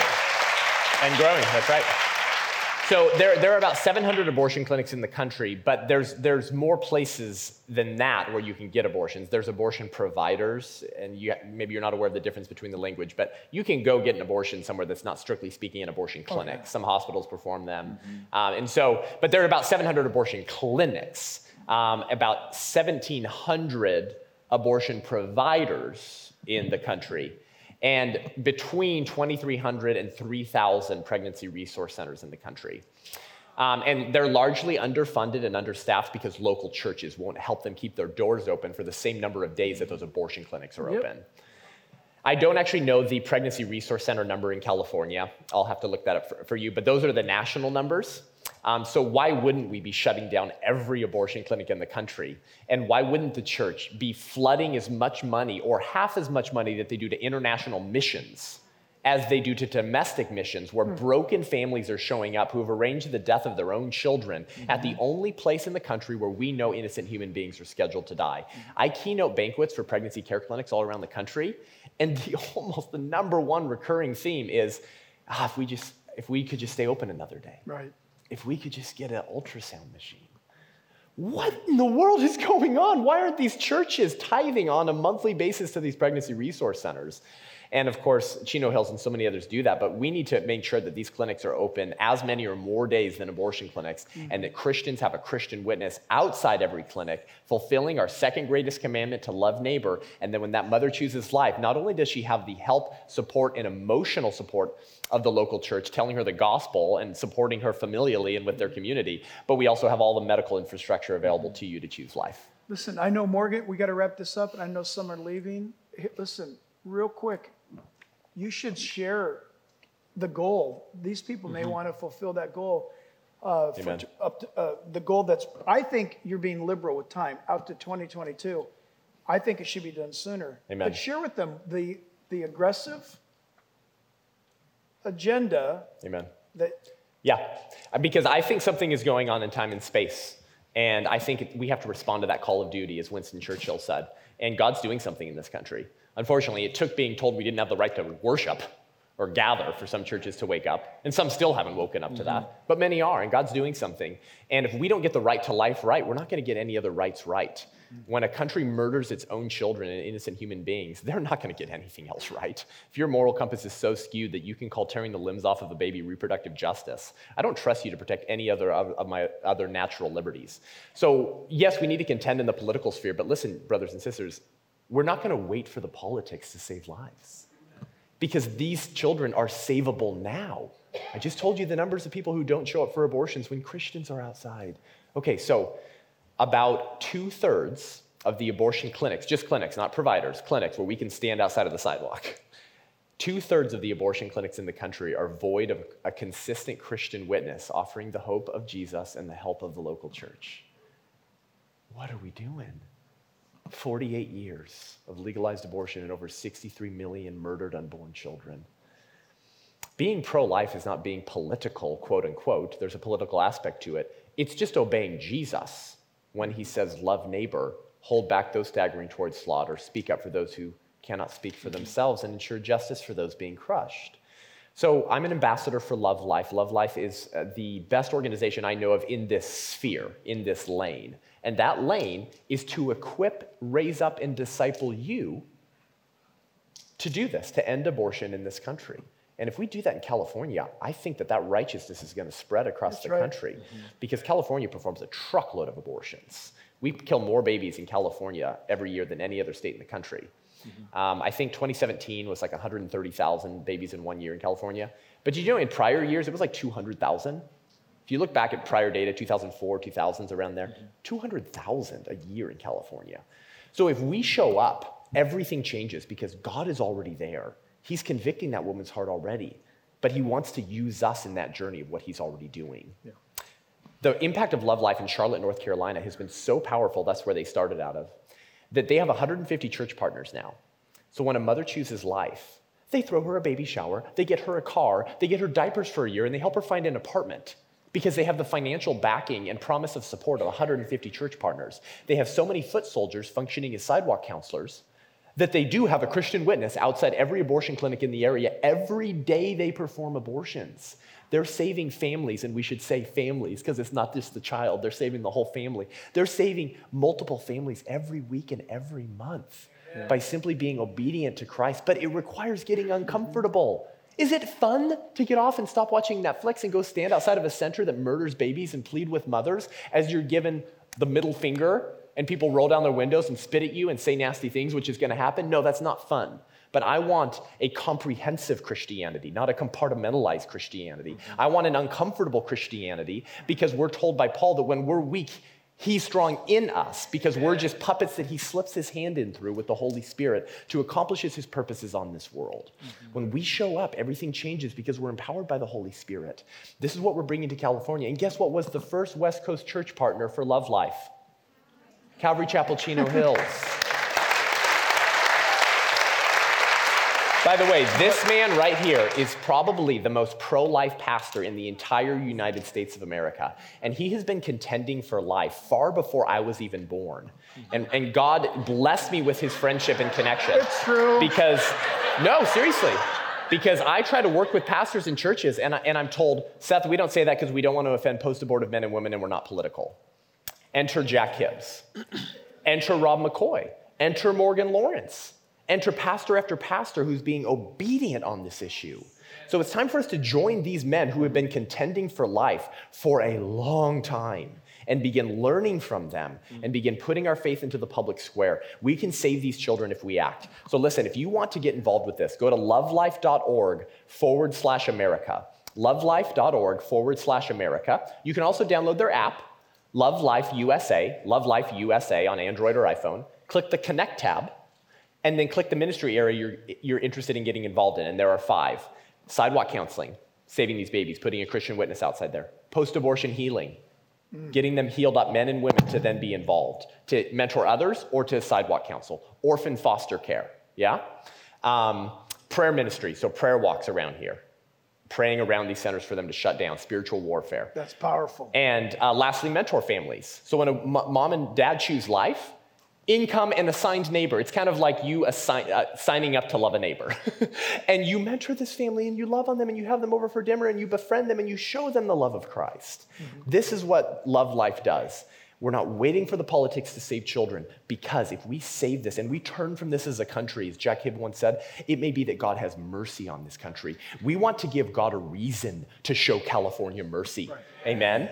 And that is more true on the issue of abortion than any other. So we already have 10 full-time Love Life missionaries in California. And what they do is they build partner churches up and they rally foot soldiers to serve in one of those 5 ministry areas. This is just the church being the hands and feet of Jesus. Shocker. And 7 of those 10, ready for this? 7 of those 10 full-time Love Life missionaries, guess what church they come from? Because when pastors stand and are obedient to God, everything changes. I just joined Godspeak Calvary Chapel upon the invitation of Rob McCoy for my family and I to move up there. We had 130 people at the pro-life informational meeting on Friday 2 nights ago at Godspeak. About 1,500 people come through there on a Sunday. 130 came to an optional event on a Friday night to talk about ripping babies apart. That's amazing. Most large churches would not get 10 people out there. So something is happening, and it's time for us to get involved so that we can stand before God and not just hear, well done, my good and faithful servant, but also be able to say, I did everything I could to end the genocide of your children that were being knit together and saving them from the womb lynchings that was federally legalized and that we were forced to fund. And I stood in the gap on behalf of these children. Listen, they go to heaven, but God's plan for that child has been spoiled by Satan. It's time for us to wake up and end this. So there's a Love Life table in the back. These are your marching orders. You're supposed to be uncomfortable right now because you're supposed to be bothered by abortion until you do something about it. So we love you. We support you. Go see the table. Download Love Life USA or go to lovelife.org/America, and I will go speak at any church in this country in order to wake them up on abortion and implement a game plan in order to do this. Here's our goal. End of 2022, at least 100 full-time Love Life missionaries in California. That's the numbers from my buddies at Love Life who have said that if we got that, we could rally a Christian witness outside every abortion clinic in the state of California. I say we double that. There should be 200 by that time. And I'll be done with this final statement. Your Christianity, you need to take your pulse. If it's boring, something's wrong. Honestly. Ministry, you watch pastors and Christian workers, you see their joy and their excitement, and you wonder, wow, you know what? I wonder why my Christianity is so boring. I would just ask you to consider this. Why don't you take this challenge for 30 days? You know what? Think about it. For 30 days, make yourself available to this cause and see what God does in your life. If at the end of 30 days you have not been thrilled, blown away, and have seen miracles and watched people's lives change, if that doesn't happen, then you know what? Go on a cruise after 30 days. But I promise you, pastors get beat up. Seth gets beat up all the time. You know why we smile and get right back in it the next day? Is because what God does through us is so exciting and thrilling to watch that the criticism and the attacks are nothing. Amen. It's nothing compared to seeing God move. Amen. And Morgan mentioned the power of the Holy Spirit. Why would God, the Holy Spirit, give you any power to stay in your couch? If you decide to get up and go, He's going to give you power. Amen. So please try a 30-day offer, money back guarantee. See what happens. Amen. Yeah. So fill out a card on your way out, or lovelife.org/America and fill out the interest form on the bottom, or Love Life USA app, connect, click the ministry area you're interested in. Okay, so church, Pastor Jack and Seth, they've said a lot tonight, a lot to think about. There's a lot of information, and I hope you feel just a little bit more equipped to engage this fight.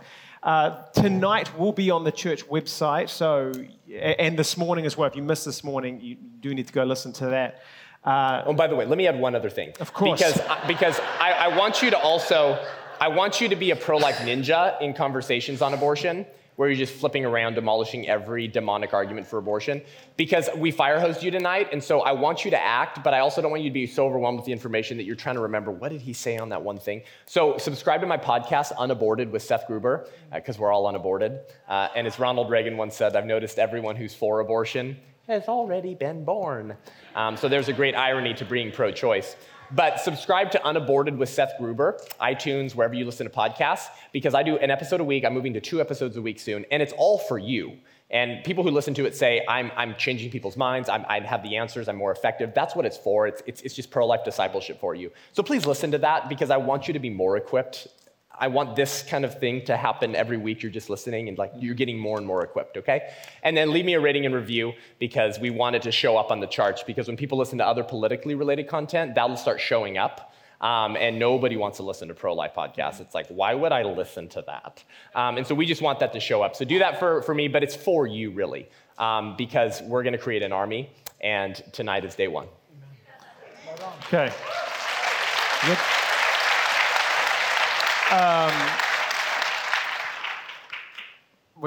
So look, there's a lot you can do, and you really don't want to leave here today, nodding along, smiling, kind of feeling charged, leave and just kind of do nothing with this. So you need to participate. You need to pay into this. You need to be petitioning and voting. You need to get active. You need to get your hands dirty. And like Seth said, there's maybe some discomfort and some sacrifice that goes with it, but you need to step up. This isn't an option. These weren't suggestions. These weren't just some hot tips from a couple of guys up here.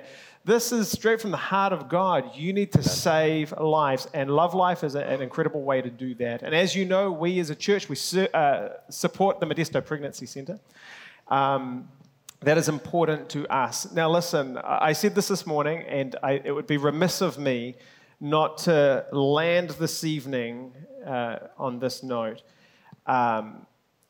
Again, if you are hurting, you have gone through this, you haven't enjoyed the healing process of making that mistake of having an abortion. If that's you, well, first and foremost, you need to give your life to Christ. Amen. There's nothing worse than carrying in your life a decision of such consequence, and you're not right with God. If you're not walking with the Lord, if you have not given your life over to God, that's first and foremost, you need to do that. And then secondly, one of the first things that God wants to do in your life is let you know that He loves you and He forgives you for what you did. And there's a healing process to be had. There's a journey to be had. And this evening, we're going to have some ladies over on your right-hand side over there. They have gone through this. They have gone through had abortions and gone through the healing process. God has forgiven them, healed them, restored their heart, done an incredible work in their life. And it would be truly sad for you to be that person and to leave tonight without going over to one of those ladies and saying, I need you to pray for me. I need you to show me what the next step is. Maybe you're a man who has condoned or even pressured a woman to have an abortion. You need to go through your healing as well. God wants to forgive you for what you've done as well.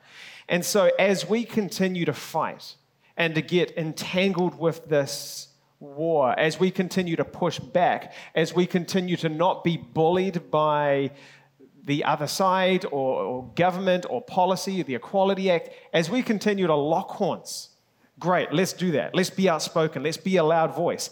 Yes, let's do it in love. Let's do it in grace. Let's be rational with it. Let's fight for that victory.